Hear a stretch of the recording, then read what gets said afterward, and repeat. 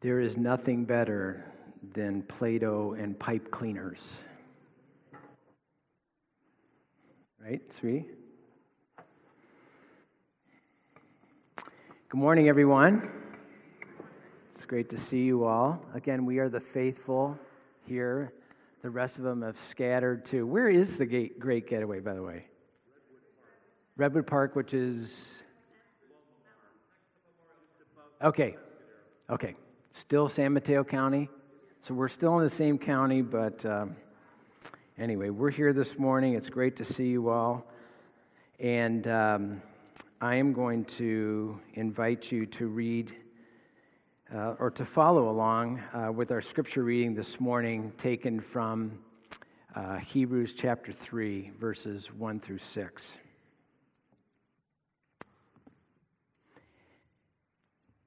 The writer says this, "Therefore, holy brothers and sisters who share in the heavenly calling, fix your thoughts on Jesus, whom we acknowledge as our apostle and high priest.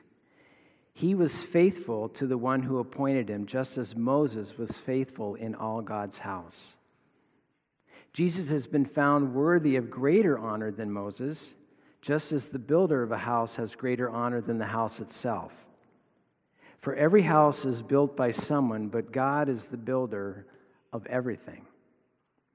Moses was faithful as a servant in all God's house, bearing witness to what would be spoken by God in the future, but Christ is faithful as the Son over God's house, and we are his house, if indeed we hold firmly to our confidence and the hope in which we glory."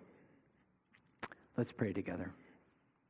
Gracious Heavenly Father, I'm grateful for this morning. I'm grateful, Father, that we can come together as a community of faith to read your word and consider your word. And I pray that you would very simply speak to us in the soul, the depths of our souls this morning.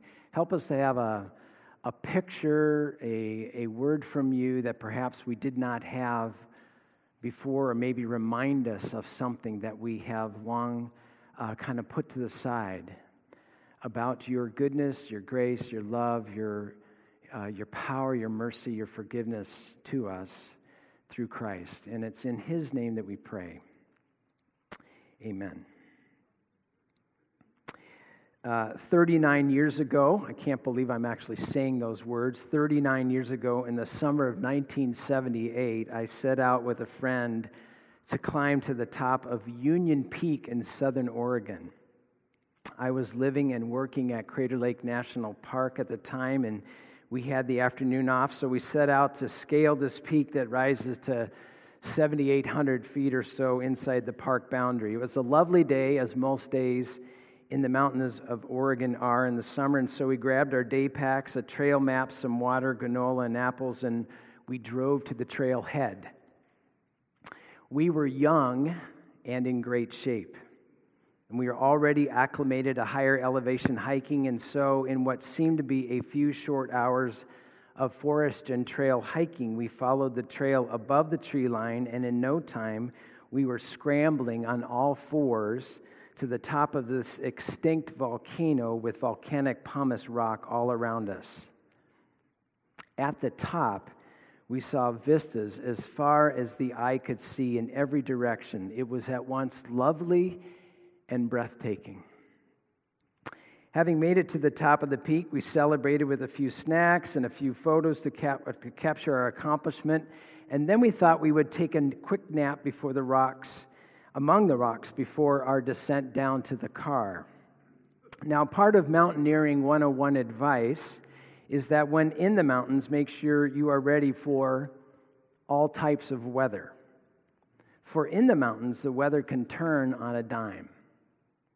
And as no surprise, while we were sleeping, the gray and dark looming clouds that we noticed to the south of us just before our nap quickly descended and formed around us in a fury.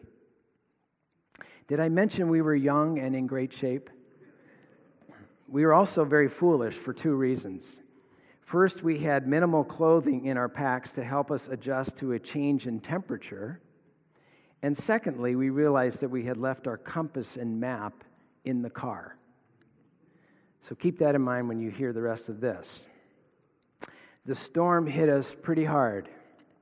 First with gray and dark cloud cover, dropping the temperatures quite quickly, but as we made our way down the peak, sliding on the loose pumice rock, the wind became stronger and stronger, and by the time we scampered down just below the tree line, we were pelted with rain and then hail, and then finally, we found ourselves in a complete whiteout snowstorm. At that point, we hunkered down behind some large boulders, covered ourselves with some flimsy ponchos, and rode the storm out. Fortunately, summer storms are very squall-like. They develop rapidly, they blow in like a flash, and then they leave just as quickly as they came. So while the storm was over in about 30 minutes or so, it left behind about 2 inches of snow and covered any sign of the trail. In fact, everything was white on the ground, and after about an hour of searching, it was very clear to us that we did not know where the trail was. The other Mountaineering 101 tip or piece of advice to know about is that it does not take much time to get turned around in a forest, because unless you know where you are going, clearly we did not, everything begins to look the same. Everything begins to look familiar. Did I mention we were young and in shape? Did I mention that we were foolish because we did not have a compass or a map? We were lost in the wilderness, and we knew it. One of the most practical and useful ways to look at the Scriptures, to God's Word written for us and to us, is to see the Scriptures as a compass, as a trail map, if you will, pointing us always to the very heart of God. For at the core, spiritually speaking, we too, in our humanity, we are lost. And we are in need of a compass, a trail map, as it were, to get us back home to be with God again. And in a word, that compass, that trail map to God, is Jesus Christ, provided for us through the power and the illumination and ministry of the Holy Spirit. And Scripture confirms this idea for us. Think with me, as an example, the Apostle John says about Jesus in John chapter 14, that Jesus speaking of himself, I am the way and the truth and the life, and no one comes to the Father except through me. Last week, as we continued our journey of finding our home with God, we made a stop at a book in the Bible called, very simply, Hebrews, kind of nestled towards the end of the New Testament. This book was written as both a declaration to the early church of the greatness and superiority of Jesus in all things. But this book is also a book of warning to those who might get caught up in the events, caught up in the happenings of the world, caught up in the sudden storms that are generated in our day-to-day living. A few sample warnings found in this book include, do not drift away from what you have heard, chapter 2. Do not harden your hearts and in unbelief turn away from the living God, chapter 3. Beware of falling short of the rest of God, his rest being our destination and our home with him, chapter 4, and so on and so forth. Declaration regarding the greatness and superiority of Jesus in all things, and warning not to lose sight of him as we journey forward and onward to the very heart of God. And so we come to Hebrews chapter 3 this morning, where in the first 6 verses, there are 2 remarks I want you to notice with me for the remainder of our time. The first remark is found in the command that is given in verse 1. And we'll take a look at that in a moment. The second remark is the statement made by the author who says of Jesus that he is faithful as a son over the house of God. And we will take a look at that word faithful in a moment as well. So let's go back to the command. Notice that in verse 1 it says, Therefore, holy brothers and sisters who share in the heavenly calling, and I'll stop right there and just say that this message is really for the church, for you and I, for the church global, for the church local. Holy brothers and sisters who share in the heavenly calling, fix your eyes on Jesus, whom we acknowledge as our apostle and high priest. We are to fix our eyes on Jesus, who is our apostle and high priest. Now, here's a freebie for you, okay? A freebie, you like those every once in a while in church. Bible Reading 101, not to be confused with Mountaineering 101. Bible Reading 101 says, whenever you see the word therefore in Scripture, you need to ask a very simple question, and that is, does anybody know? What's it there for? Pretty simple. Anytime you see the word therefore in Scripture, you need to ask yourself the question, what's it there for? And the writer, you know what? And I blew it. I should show you this, didn't I, sweetie?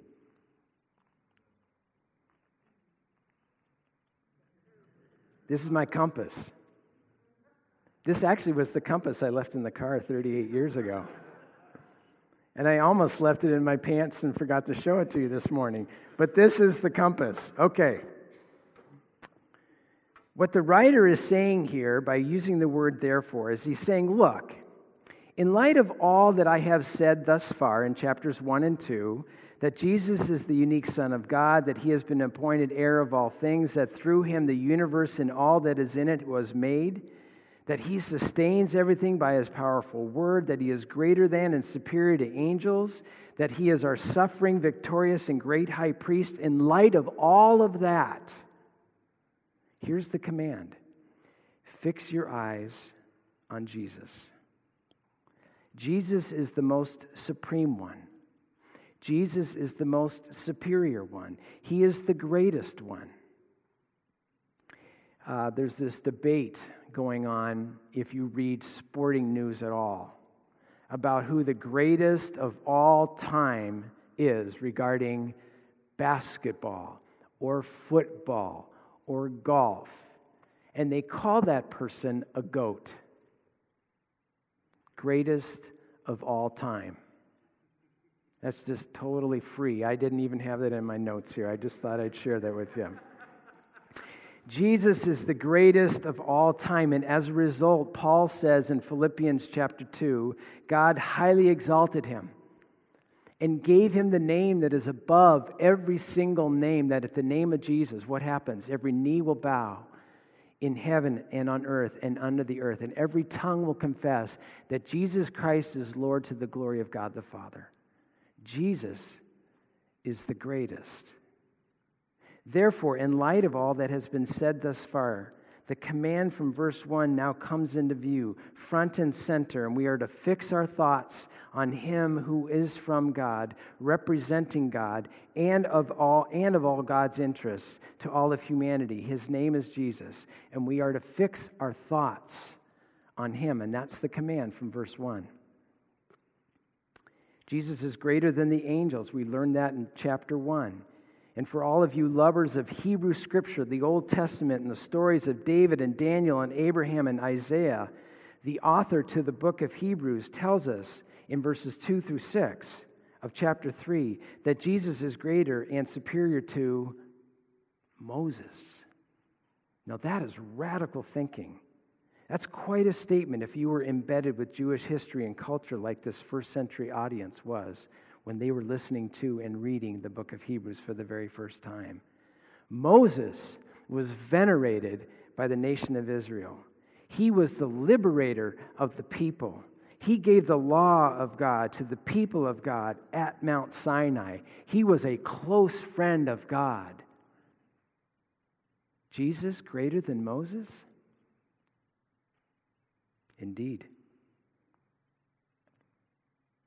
Now, at this point, I'm going to resist the temptation to tell you how to fix your thoughts and your eyes upon Jesus. Although you certainly can make a case that what we are doing here this morning in our song and in the reading of the Word and in our prayers and time of community with one another, all of that what we do here this morning is a way of fixing our eyes upon Jesus. But aside from that, I'm going to resist the temptation to speak about the how and instead tell you the why we ought to fix our thoughts on Jesus. And the simple answer is spelled out for us in verses 2 through 6. We fix our thoughts on Jesus because, in a word, he's faithful. That's why. And ultimately, we fix our thoughts on Jesus because he is worthy. And that was the whole point of our song this morning as we opened up our service. Worthy to receive glory and honor and power. For he created all things, and by his will they were created and have their being. But it does beg the question, how was he faithful? And for that answer, I would like for us to consider the cross, which was our focal point leading up to Easter just a few weeks ago. So as we hear these words now through this beautiful Easter lily as a great juxtaposition to the cross, I want you to focus also on the cross. What I love about the Lenten season leading up to Easter is that for Kim and me, it's a time of concentrated and intentional living with Jesus and his story. Honestly, it's hard to set the time aside with busy working lives, but consistently living with Jesus and his story is imperative if we're going to grow in our discipleship with him. During the 6 weeks of Lent, we take a slow walk with Jesus as presented in one of the Gospels, and this year it was the Gospel of Matthew. Of course, part of the intensity of this story is the last week of Lent, the Holy Week, the Passion Week. And it's here at the end of the week that the culmination of the life of Christ and his teaching witness to the love of God. It is here that the suffering that he endures for the salvation of humanity is exposed in raw form. Jesus is put to death by crucifixion on a Roman cross for all to see. As part of my reflection upon Easter and the just concluded Lenten season, I read that in examining the words and statements of Jesus from the moment of his arrest after the Passover meal on Thursday night to the moment of his death on the cross, there is actually very little that he says. Have you ever noticed that? I never really thought about that much before. In fact, Mark, the gospel writer, Mark writes that there's only 6 statements that Jesus makes from the time of his arrest to the time of his death. That's a period of about 18 hours. Both Luke and Matthew have about 10 sentences. John doesn't have very many more than that. Jesus is interrogated, and he's beaten. He's mocked, spit upon, he's given the chance to exonerate himself, and virtually he has nothing to say, except that his silence really says it all, doesn't it? He was silent for the most part because he knew of the cup that he must drink from. He knew he would have to suffer and die for humanity. As Mark says in his Gospel, chapter 10, verse 45, "For the Son of Man did not come to be served, but came to serve and to give his life as a ransom for many." In other words, how was Jesus faithful? Well, first, he was faithful in his mission. He never lost sight of his calling and his vocation before God. Secondly, from the cross, we see that Jesus was faithful in prayer. Here we see 2 prayers outlined for us by the gospel writers. The first prayer is one of forgiveness.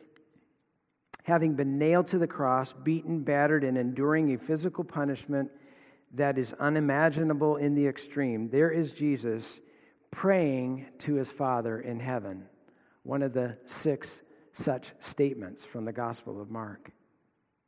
Praying for those who not only nailed him to the cross, but also for those heaping insults and mockery upon him as he hung there dying. These are familiar words to all of us here, or to most of us maybe this morning, from Luke's Gospel, chapter 23. Father, forgive them, for they do not know what they are doing. Faithful in prayer. The second prayer Jesus offers is a prayer of lament, a prayer of lament. And these words come from Psalm 22.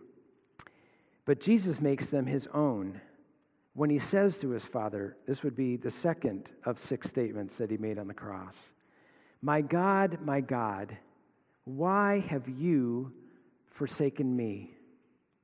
Notice that the lament comes from his heart. Nothing is held back. The prayer is full of pain-filled emotion. Jesus is feeling abandoned, forsaken, and overwhelmed. And what he is modeling for us is the reality that lament is prayer. It's okay to lament to God and before God in this way. Walter Brueggemann, a noted Old Testament scholar, says this about the Psalms of Lament, that the Psalms of Lament have a very specific form. Lament psalms move from this articulation of the hurt and anger we feel inside to the submission of that hurt and anger to God. Finally, to a relinquishment or a release of that hurt and anger into God's care. Did you see that form? Did you see that pattern? An articulation of hurt and anger to submission of that hurt and anger to a relinquishing or releasing of that hurt and anger into God's care.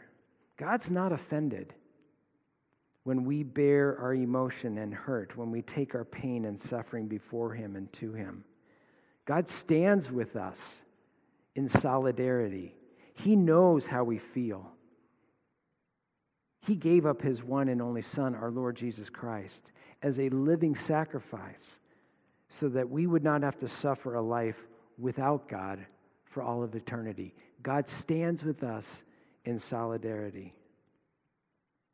So by way of the cross, we see Jesus faithful to his mission to serve humanity and give his life as a ransom for many.